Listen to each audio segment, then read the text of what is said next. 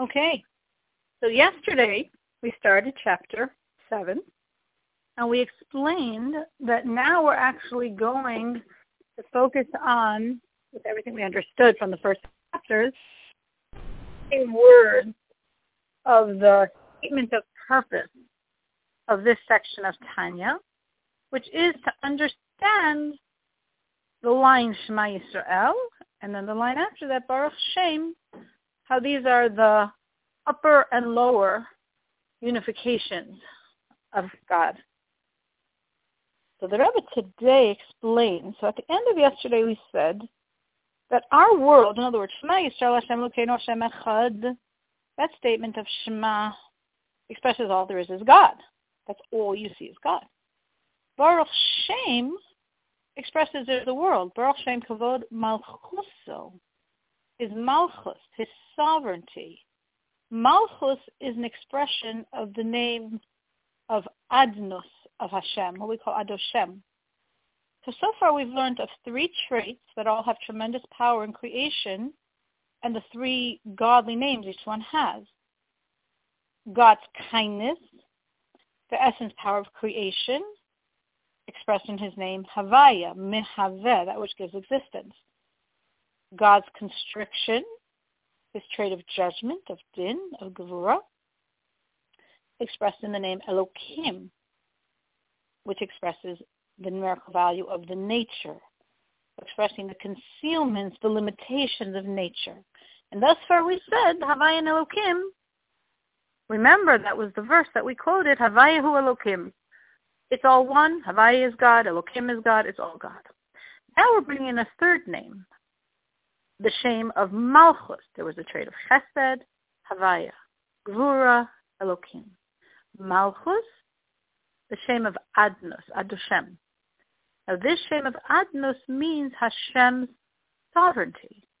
So before we learned that Elokim creates the limitations that an existence can exist and not just be subsumed in godliness.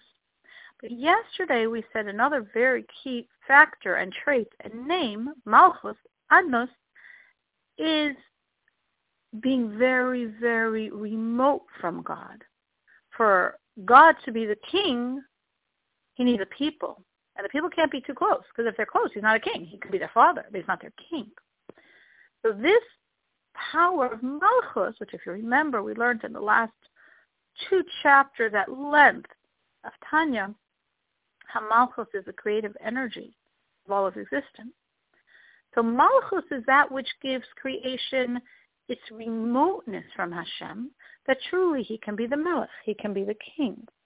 And today we say specifically, what are the criterions of creation? What does God not have, so to speak? What is he beyond? That is the parameters of creation, time and space. By the Shem Havaya, in contrast, there's no concept of time. We say, Haya, Haya, V'yeh Ke'echad, past, present, future is all one to him.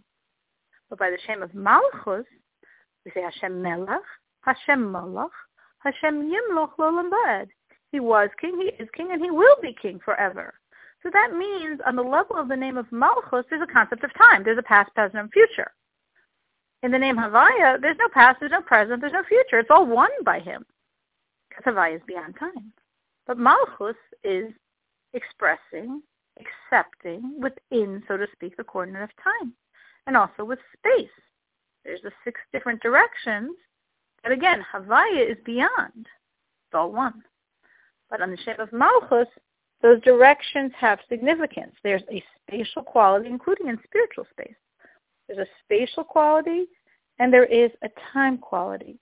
And these 2 coordinates of time and space that both come from Malchus, that both come from Hashem's ability to be the king, create in us creation this vast, vast remoteness from him, because he's beyond both. He's beyond time, and he's beyond space.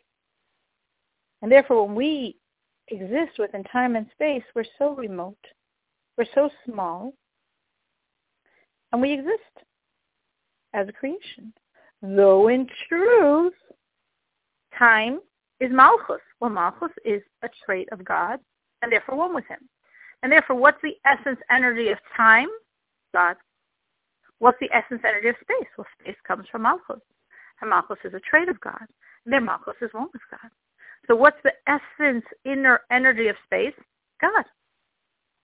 So the true energy of time, God. The true energy of space, God. So really, truly, just as we discussed with Havaya and with Elohim, also with the name of Adnos. All of these names are one with God. All of these traits are one with God. And therefore, all of creation, if we stripped it away to its inner essence energy, is God. Like the parable we keep giving, the rays of the sun by the sun. Time, rays by the sun, energy source, reverts to nothingness, reverts to God. Space, like the rays, by the energy source, God, reverts to nothingness, reverts to God. But we don't operate on that level because if we did, creation wouldn't exist. And God, as the king, wants to have a creation that feels it's separate from him and therefore can freely choose to serve him. And this illusion of separation gives us the ability to choose to uncover our real identity and become one. Any questions? Please unmute yourself, *6.